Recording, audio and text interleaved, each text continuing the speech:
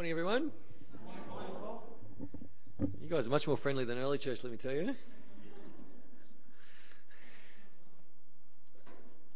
Maybe not. If we haven't met, my name's Paul, and if we haven't met, my name's still Paul. And could someone remove this heckler, please?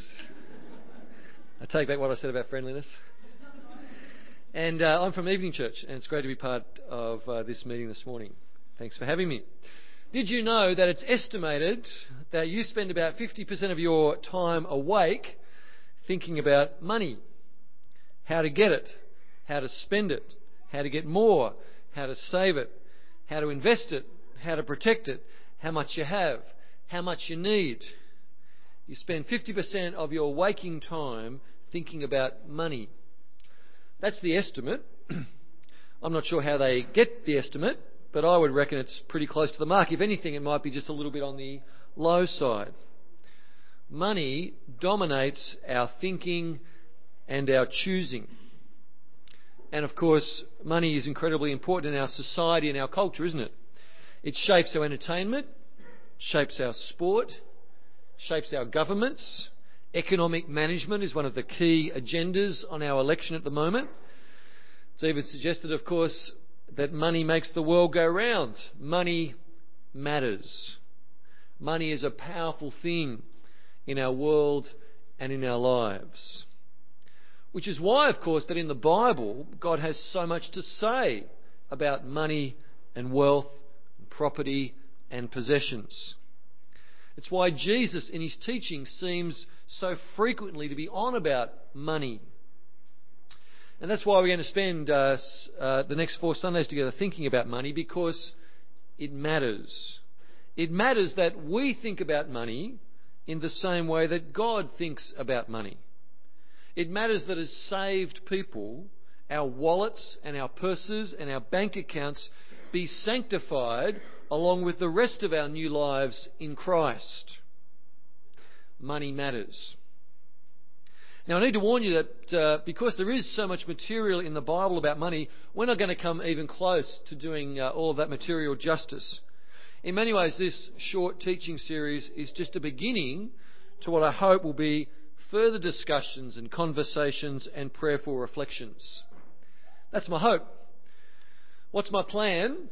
Well, my plan is to camp down really in one chapter of the Bible, in 1 Timothy chapter 6.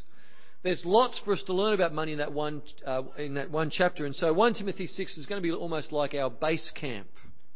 We're going to start there each time, and we'll return there each time, but from there, as our base camp, we're going to sort of explore the rest of the Bible together. And in 1 Timothy 6, there are at least 4 ideas suggested to us about money, 4 topics, if you like. And there are our 4 topics we're going to explore together, which Wayne drew our attention to earlier. Blessing, idolatry, contentment, and generosity. And so today we think about blessing. So it'd be great to have your Bible open at 1 Timothy chapter 6. There's an outline of the talk on the inside of the bulletin. Don't be alarmed. Be excited. The Bible's cool. But most of those verses, if not all of them, will be up on the screen. So if you have your Bible open at 1 Timothy chapter 6, that will hold you in good stead. How about we pray? Ask God to help us.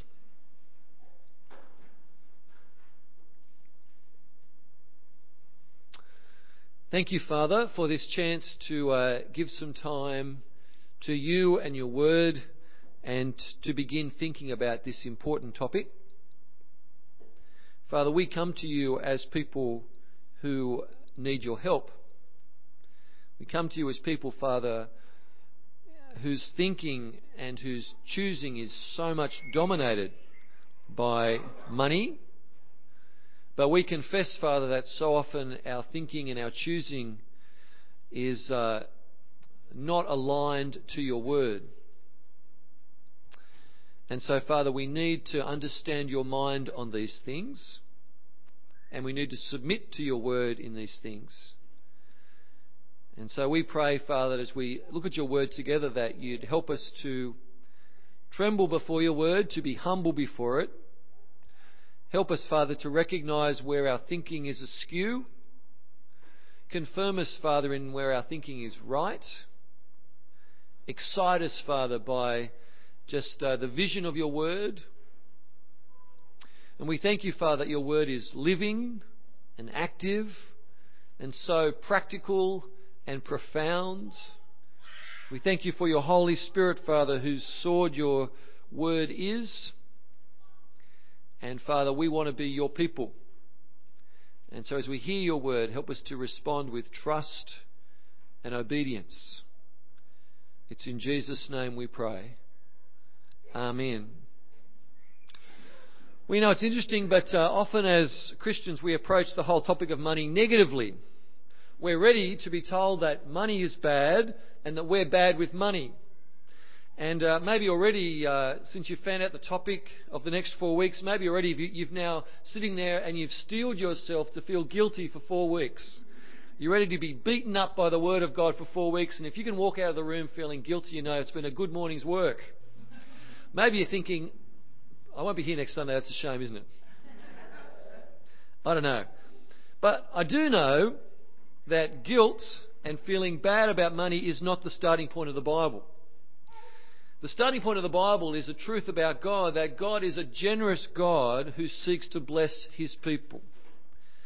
And so that's where we need to start in our thinking about money. The letter of 1 Timothy is a letter from the Apostle Paul. He's passing on his instructions to his apprentice, his son in the faith, Timothy. Paul had left Timothy in the city of Ephesus to lead and strengthen the church that he'd planted there.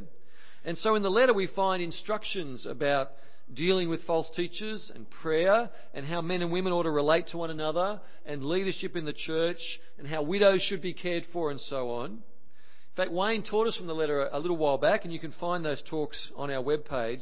But our focus for the next 4 weeks is 1 Timothy chapter 6, because in chapter 6 Paul has lots to say about money. And our particular focus today is in fact verse 17 of 1 Timothy 6, verse 17. It would seem that in the church at Ephesus there were at least some, perhaps lots of wealthy people.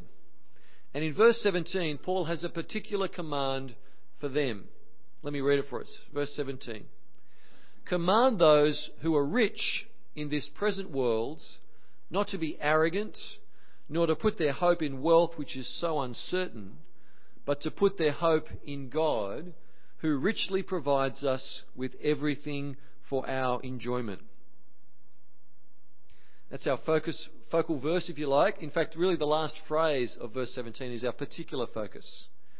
The true and living God of the Bible, the Father of our Lord Jesus Christ, is a God who richly provides for his people everything for their enjoyment. In a nutshell, God blesses his people. The riches that these people in Ephesus enjoyed came from the kind and generous hand of God. God is not a stingy God. God is a generous God who richly provides for his people everything for their enjoyment. And friends, that's spelled out also clearly throughout the story of the Bible, and yet so often, you know what? We don't believe it. We don't believe that. We don't believe that God blesses his people. And our failure to believe this truth about God causes us, in fact, great problems, great confusion, and leads us to foolish and disobedient choices. And so that's why this morning I want us to come together on a sort of a quick Kentucky-like tour of the Bible. We're going to call it the Blessing Tour. And because I need to be reminded, and you need to be reminded, of what the apostle is teaching us here in 1 Timothy 6, that our God is a generous God who richly provides for his people everything for our enjoyment. So you've got to jump on the bus with me, and we're going to come back to the very beginning of the Bible, back to Genesis chapter 1 and the creation of humanity. So I pushed the wrong button, man. The right button? Oh, there you go. In Genesis chapter 1, God creates humanity. He makes them male and female, his image bearers in his creation. And listen to what he says to them in verse 28. God blessed them and said to them, "Be fruitful and increase in number, fill the earth and subdue it. Rule over the fish of the sea and the birds of the air and over every living creature that moves on the ground. And then God said, I give you every seed-bearing plant on the face of the whole earth and every tree that has fruit with seed in it. They will be yours for food. God blesses his people. God richly provides for his people everything for their enjoyment. Of course, you know, it's this very truth about God, his generous blessing, that almost immediately the devil attacks in Genesis chapter 3. In the form of the serpent, the devil poses the tempting question. He asks them, did God really say you must not eat fruit from any tree in the garden? Did God really say you must not eat from any tree in the garden? You hear the accusation beneath the question, don't you? God is stingy. God's blessing cannot be trusted. If you want to be blessed, you'll have to go it alone apart from God. Did God really say you must not eat from any tree in the garden? And you know what? Tragically, humanity believed the lie. They listened to the accusation and they were cast out of the blessing of the garden in Eden. And let me tell you, brothers and sisters, that is still the lie that we need to confront. That's the lie that Paul's confronting in 1 Timothy chapter 6 and verse 17. And that's the lie that we're confronting together today. For even beyond the fall, even outside the garden in Eden, God's determination to bless his people continued. It wasn't thwarted by Satan or by sin. And so if you were reading the Bible just a few chapters later in Genesis chapter 12, you could read of the Lord's great promise to a man named Abram to bless. To bless Abram, to bless his people, and through him to bless all peoples on earth. It's a promise to richly provide for his people everything for their enjoyment. It's a promise that needs to be embraced, accepted, and trusted. And Abram, back there and then, did just that. He believed the promise. And in a real way, you know, the rest of the story of the Bible is the story of God keeping that promise to bless. And initially, the focus of that promise was the land of Canaan, the land promised to Abraham's descendants, the land of blessing. So jump back on the bus with me. We're going to come forward in time now to the book of Deuteronomy and listen to the words of Moses speaking to the Israelites before they were to cross over the Jordan River into the promised land, into the land that was promised to Abraham. Deuteronomy 28 and verse 1. If you fully obey the Lord your God and carefully follow all his commands I give you today, the Lord your God will set you high above all the nations on earth. All these blessings will come upon you and accompany you if you obey the Lord your God. You'll be blessed in the city and blessed in the country. The fruit of your womb will be blessed, and the crops of your land, and the young of your livestock, the calves of your herds, the lambs of your flocks. Your basket and your kneading trough will be blessed. You'll be blessed when you come in and blessed when you go out. Can you hear what the Lord God is promising his people there? Can you see the character of God being revealed in those promises? Not stingy, generous. The Lord God promises to richly provide for his people everything for their enjoyment. Children, wealth, crops, prosperity. The land would flow with milk and honey. And so the people in the land enjoyed the blessing of God. But you know what? God's blessing didn't just fall on a national scale. It fell on an individual scale as well. And in the book of 1 Chronicles and chapter 4, we can see an example of that truth. We're introduced in 1 Chronicles chapter 4 to an Israelite living in the promised land by the name of Jabez. An honourable Israelite, we are told. There are only 2 verses in the Bible attributed which talk about Jabez, and in the second of those verses, 1 Chronicles chapter 4 and verse 10, he prays. Let me read you what it says. Jabez cried out to the God of Israel, "Oh, that you would bless me and enlarge my territory. Let your hand be with me and keep me from harm so that I will be free from pain." And God granted his request. God richly blessed Jabez with prosperity in the land, just as he had promised in Deuteronomy. But the story of the history of Abraham's descendants in the land is not just one of blessing, but also one of curse. Back in Deuteronomy 28, Moses didn't just promise blessing as the fruit of obedience, he also warned of curse as the fruit of disobedience. And as the story of the Bible unfolds further, we discover that tragically, repeatedly, persistently, Israel failed to trust God and his promise of blessing, and instead sought blessing somewhere else. Just like Adam and Eve back in the Garden of Eden, Israel in the land believed the lie that the blessing of God was not to be trusted, and that there was somehow other, better blessing to be enjoyed apart from trusting God and obeying him. It's a stupid, tragic choice. Listen to how the Lord himself describes the choice in the words of the prophet Jeremiah. Jeremiah chapter 2 and verse 13 says, "My people have committed two sins. They have forsaken me, the spring of living water, and have dug their own cisterns, broken cisterns that cannot hold water." See the error? Appreciate the tragedy?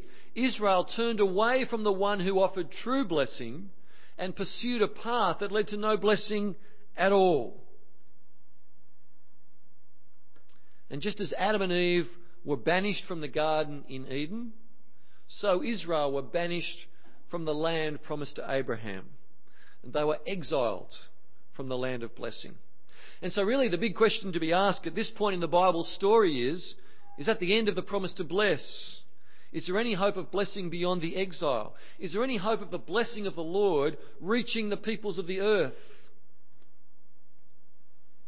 And the astonishingly wonderful answer that we find in the Bible at this point in the story is yes.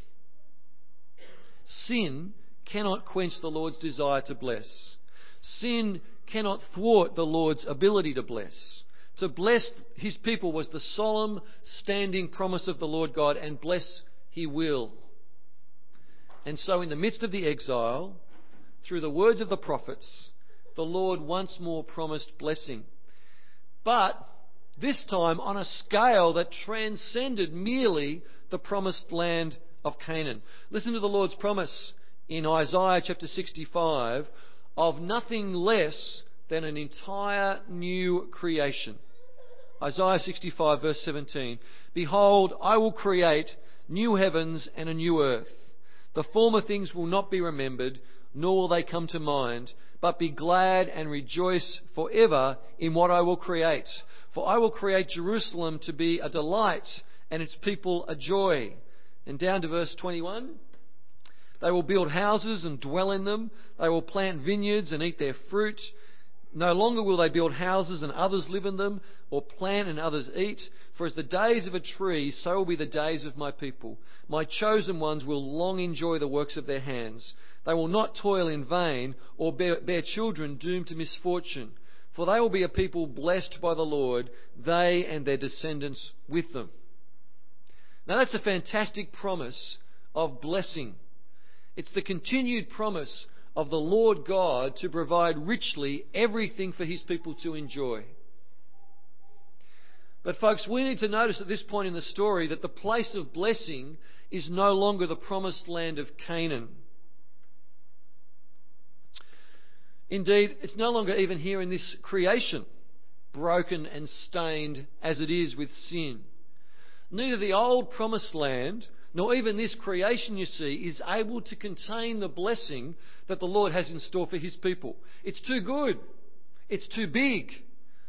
And so the place of blessing that God promises now is the new creation in the age to come that the Lord promises to deliver for his people. And wonderfully, the Lord invites his people to enjoy it. Listen to his invitation in Isaiah 55.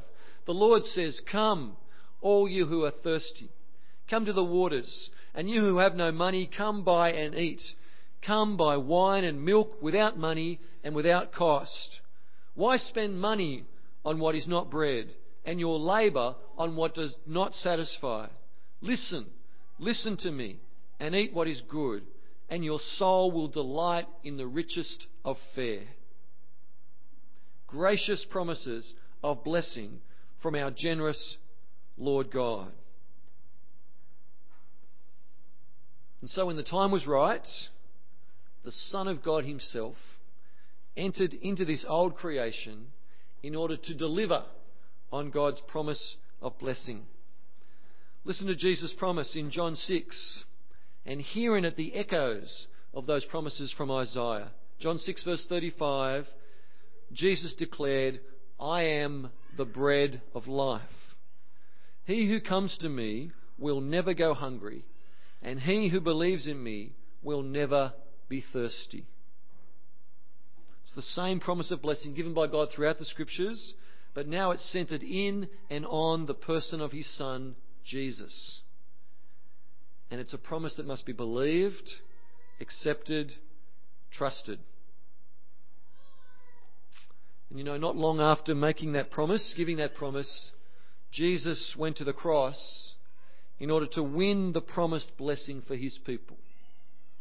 As the good shepherd who would lead his sheep into pasture and life to the full, Jesus laid down his life for the sheep. And in his death, the Lord Jesus, the Son of God, absorbed in himself the curse of God for our disobedience, for our seeking blessing apart from him. And in his resurrection, he won for us the new life of blessing. Life that begins the moment someone believes the promise, but life that will extend into the age to come in the new creation, unhindered by sin and stain. The Apostle Paul describes it like this in 2 Corinthians chapter 8. "For you know the grace of our Lord Jesus Christ, that though he was rich, yet for your sakes he became poor, so that you through his poverty might become rich." The promise of God given to Abram to bless was answered fully and finally in the Lord Jesus in his death and resurrection. And so we read this description of Christians in Ephesians chapter 1 and verse 3. "Praise be to the God and Father of our Lord Jesus Christ, who has blessed us in the heavenly realms with every spiritual blessing in Christ." And friends, that is what it is to belong to Jesus. To be blessed in the heavenly realms with every spiritual blessing. Adoption, forgiveness, cleansing, grace. To enjoy blessing now in this present age, but even more importantly, to enjoy the certain hope of eternal life in the age to come. It's that blessing, that future blessing, that is described so movingly by the Apostle John when he was shown that new creation by way of vision in Revelation 21. "And I heard a loud voice from the throne saying, 'Now the dwelling of God is with men, and he will live with them, and they will be his people, and God himself will be with them and be their God. He will wipe every tear from their eyes. There will be no more death, or mourning, or crying, or pain, for the old order of things has passed away.'" The promise given to Abram, kept. The promise given to Isaiah, kept. The promise given through Jesus, kept. The promise to bless. Friends, the testimony of the Bible is clear and I reckon overwhelming. God blesses his people. He is generous and he loves to bless his people. And so we return to our starting point in 1 Timothy chapter 6 and verse 17. With the truth that God richly provides his people with everything for their enjoyment. It's an incredibly important truth about God that we've got to appreciate.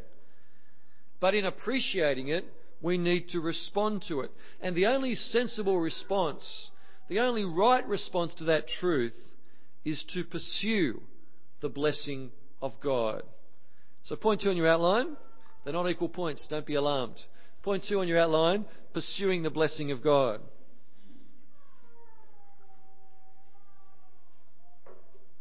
And you know what?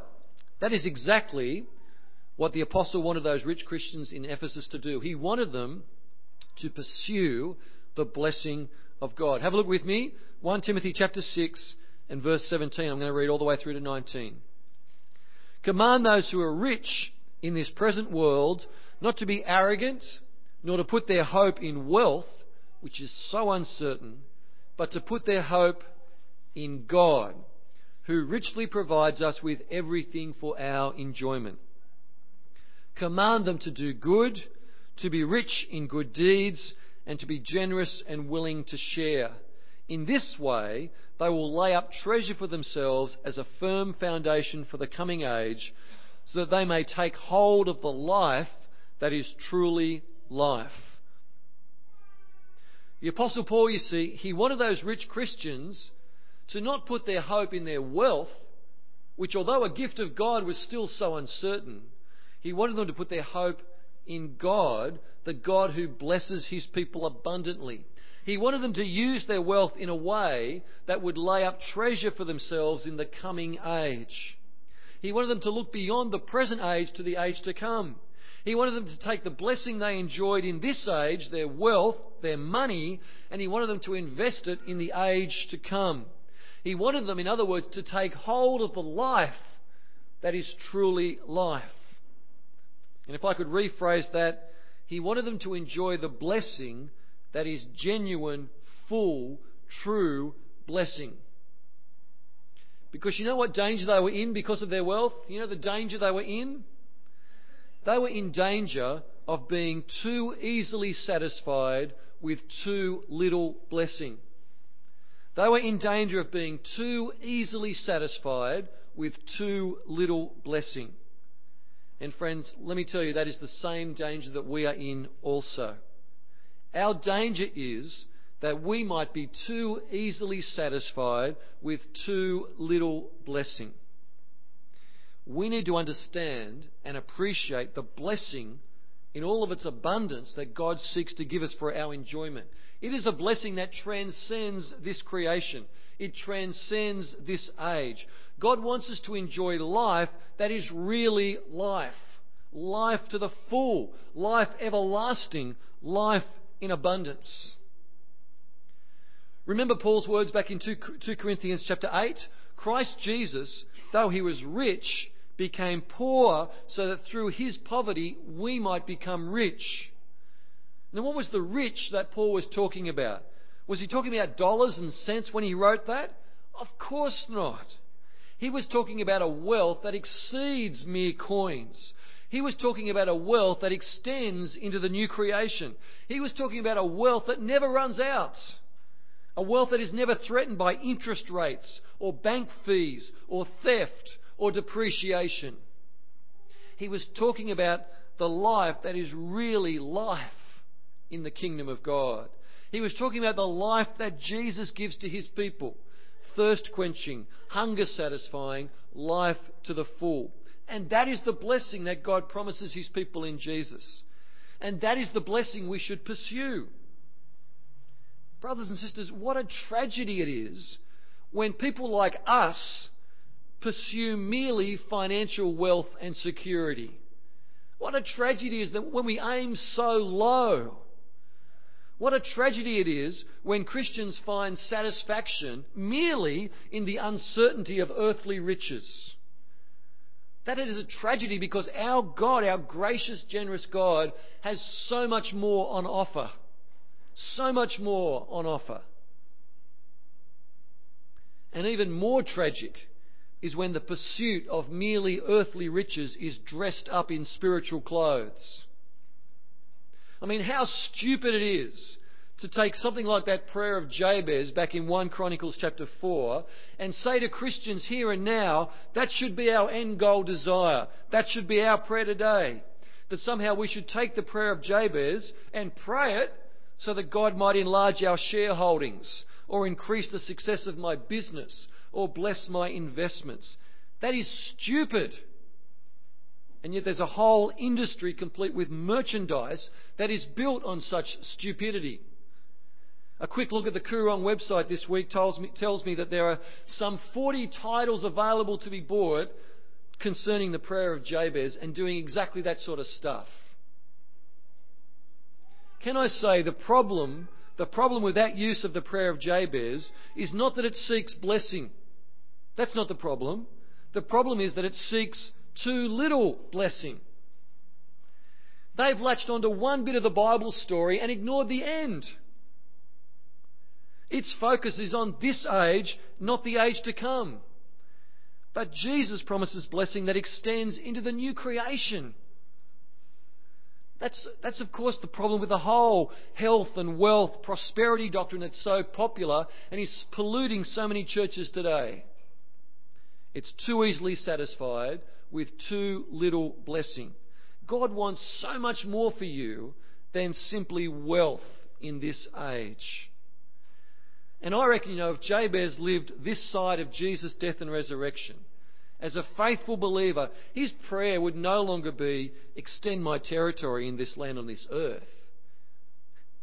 His prayer would not nearly be that small. Jabez's prayer, I reckon, would be something like, Lord, help me to lay up treasure in the age to come. I want to take hold of the life that is truly life. I want to enjoy the spiritual blessings that are mine in Christ by your grace. I want to seek first your kingdom. And I reckon that would be the prayer of Jabez today. And I reckon God would be glad to answer it. And that ought to be our prayer today as well, as we seek the abundant blessing of our generous and good God. Brothers and sisters, please know this. Everything that you have, the money in your bank accounts, the house you live in, the gadgets around your home, the car parked out front, the superannuation nest egg waiting for you, the clothes in your wardrobe, all of that stuff is given to you by God, who richly provides you with everything for your enjoyment. And so enjoy them without guilt.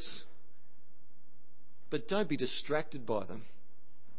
Don't be distracted by them. Don't set your hearts and minds on the gifts. That would be idolatry. And we'll return to that next time. Instead, set your hearts and minds on the giver.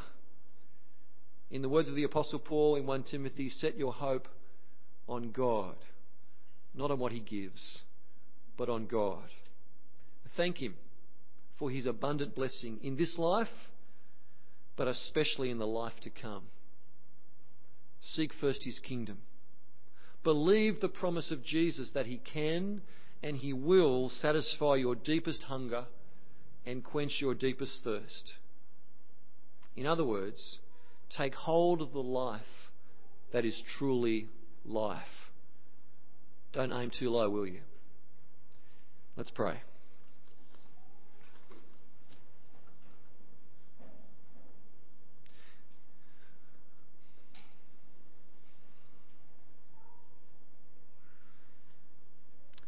Heavenly Father, we thank you for your generosity.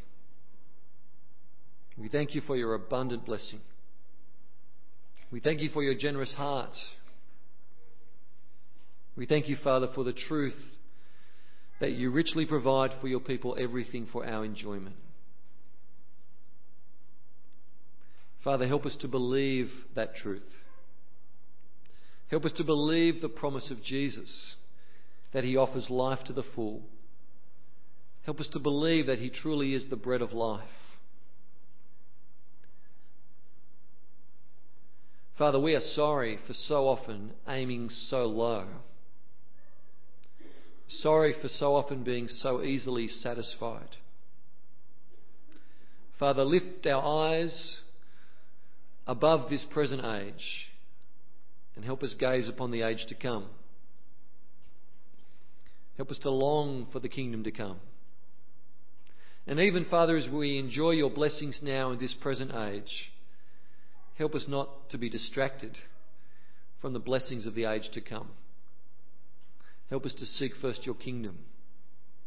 Help us to be excited, Father, about the blessings that await.